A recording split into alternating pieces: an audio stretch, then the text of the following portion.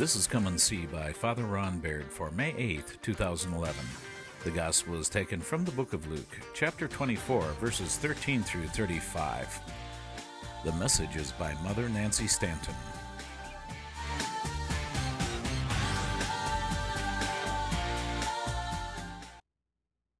In reflecting on this week's Gospel passage, there were two things which I found very striking. First of all was the range of emotions which are conveyed in it. For example, in the beginning, Luke tells us that Jesus approached them in the course of their lively exchange. When he asks what they were discussing, they halt in amazement that he's unaware of what's happened. And then Jesus pretends to have a lack of knowledge in order to see what their beliefs were. In the midst of their description of recent events, they tell him they were hoping that Jesus would set Israel free from Roman rule. They tell him that that didn't happen. Jesus turned the wrong way. He turned the way of the cross to set us free from sin. And they say that the news which the women brought was astonishing. In response to their story, Jesus rebukes them for not understanding why the Messiah came to earth. And then he begins to interpret what the prophets have predicted about him.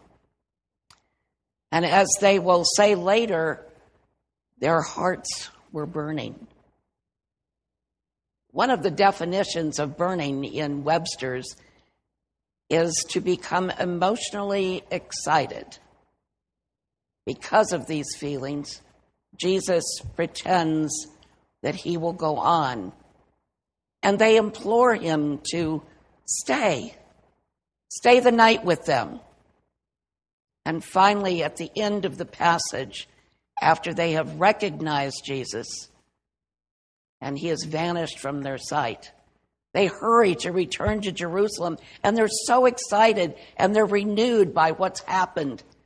And they find others to tell them what they have experienced. The second thing that struck me was that this could be broken into three parts.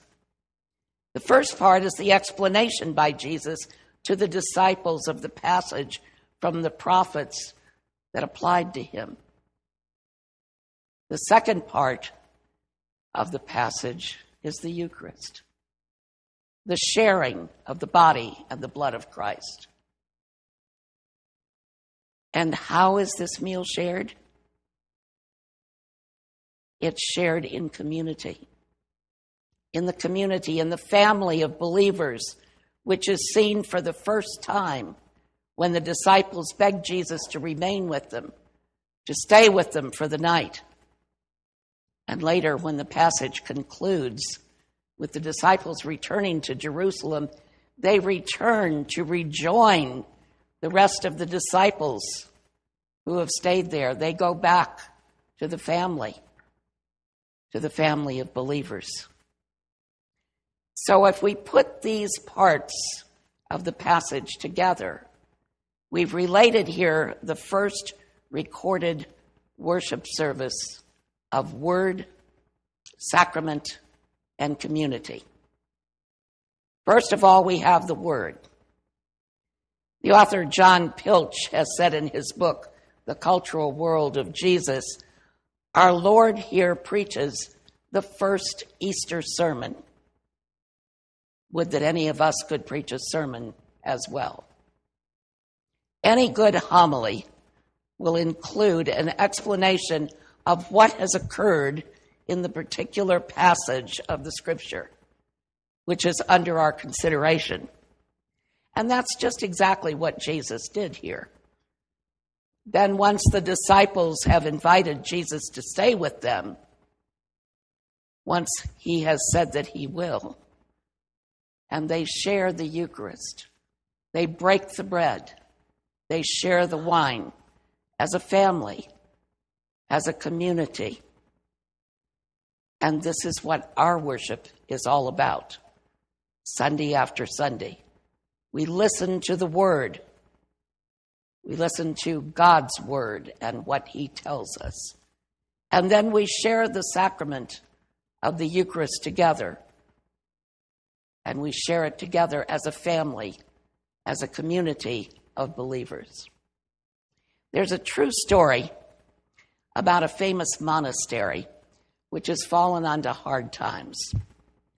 Formerly, its many buildings were filled with young monks, and its big church resounded with the singing and the chanting, but now it was nearly deserted. People no longer came there to be nourished by prayer. A handful of old monks shuffled through the cloisters and praised their God with heavy, heavy hearts. On the edge of the monastery woods, an old rabbi had built a little hut, and he would come there from time to time to fast and to pray. No one ever spoke with him, but whenever he appeared, the word would pass from one monk to the other, "The rabbi walks in the woods." And for as long as he was there, the monks would feel sustained by his prayerful presence. One day, the abbot decided to visit the rabbi and to open his heart to him. So after the morning Eucharist, he set out through the woods. And as he approached the hut, the abbot saw the rabbi standing at the doorway. His arms were outstretched in welcome. The rabbi motioned the abbot to enter. In the middle of the room was a wooden table with scripture opened on it. They sat for a moment in the presence of the book until the rabbi finally said, "You and your brothers are serving God with a heavy heart. You have come to ask a teaching of me, and I will give you this teaching, but you can only repeat it once. And after that, no one must say it aloud again." The rabbi looked straight at the abbot, and he said, "The Messiah is among you." For a while, all was silent. And then the rabbi said, "Now you must go." And the abbot left without a word and without ever looking back. The next morning, the abbot called his monks together in the chapter room. And for a while, they sat there silently. And then he told them that he had received a teaching from the rabbi who walks in the woods, and that his teaching was never again to be spoken aloud. Then he looked at each of his brothers and said, "The rabbi said that one of us is the Messiah. John the Messiah? Or Father Matthew? Or Brother Thomas? Am I the Messiah? What could this mean?" They were all deeply puzzled by the rabbi's teaching, but no one ever mentioned it again. As time went by, the monks began to treat one another with a very special reverence. There was a gentle, wholehearted human quality about them now, which was hard to describe and easy to notice. They lived with one another as men who finally found something, but they prayed the scriptures together as men who were always looking for something. Occasional visitors found themselves deeply moved by the life of these monks, and before long, people were coming from far and wide to be nourished by the prayer life of the monks. And young men were asking once again to become part of their community. So what does this story of the road to Emmaus teach us? It teaches us, I believe, that on our journey of life, there are many ups and downs, just as Luke conveyed to us so well. Our emotions range from elation one day to despair the next. For example, our lives are full of expectations. The same expectations, mistaken as they may be, which the two disciples had. They had hoped that Jesus was the one who would restore rule to Israel. And they were disappointed to realize that this was not to be. Sometimes we have too many expectations for our own lives. As our lives progress, many of our expectations, which we originally had, remain unfulfilled. Our lives move on in directions which we never would have guessed they would go. It's almost as if they're being guided by something which is beyond us. And we can respond to this unexpected direction in either one of two ways. The way that the disciples did, with disillusionment because our expectations have not been met, or with contentment because we know that there is a greater force at work, a force in whose hands we will always, always be safe. So how do we achieve this contentment? This feeling of safety in the midst of all adversity which life throws at us. We can achieve this contentment by realizing that Jesus has stayed with us, just as he did with the two disciples. Imagine if Jesus had turned the other way and he had gotten rid of Rome and they were no longer ruling Israel, and that would have been the end of it. Imagine where we would be at this point. And instead, he turned towards the cross. He turned towards our being forgiven of our sins. And 2,000 years later, we are still being forgiven of our sins by Jesus, who climbed up on the cross for each and every one of us. I've said this before, but I can't say it enough. If there had only been you, just you and Jesus, he still would have climbed up on the cross just for you. Why? Because he loves you that much. Each and every one of us, he loves that much. So we know in our heart of hearts, as my girlfriend says, we know way down in our knower that there's a greater force at work, a force in whose hands we will always be safe.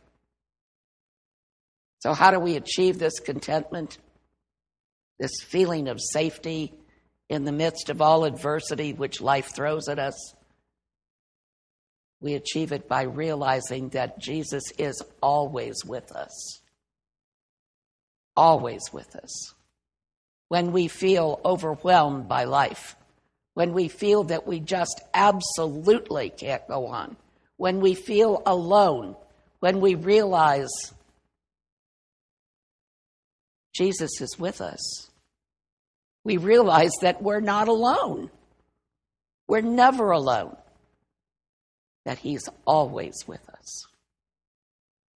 When we're in the depths of our despair, we need to realize that Jesus has been where we are in that despair before us. As we read about him in the Word, we see that despair that he went through. And we need to remember the words of the beginning of the Gospel of John. as he tells us in the very first verse of his gospel. In the beginning was the Word, and the Word was with God, and the Word was God, and the Word became flesh and dwelt among us. And that's not all, there's more.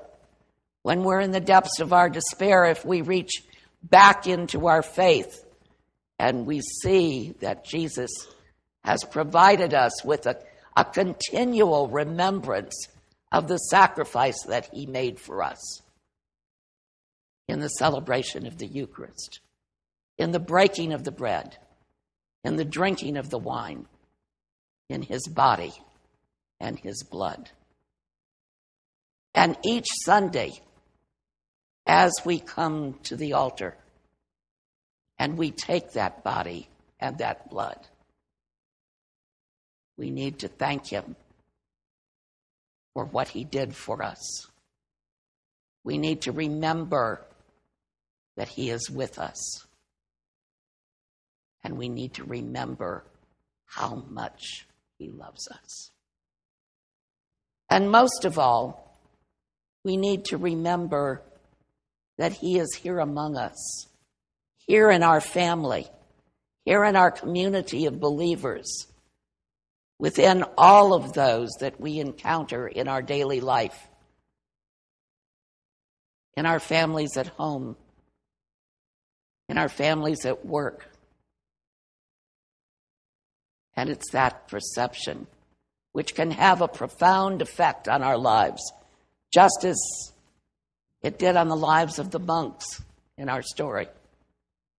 For we will never, ever forget the words that he himself has left with us.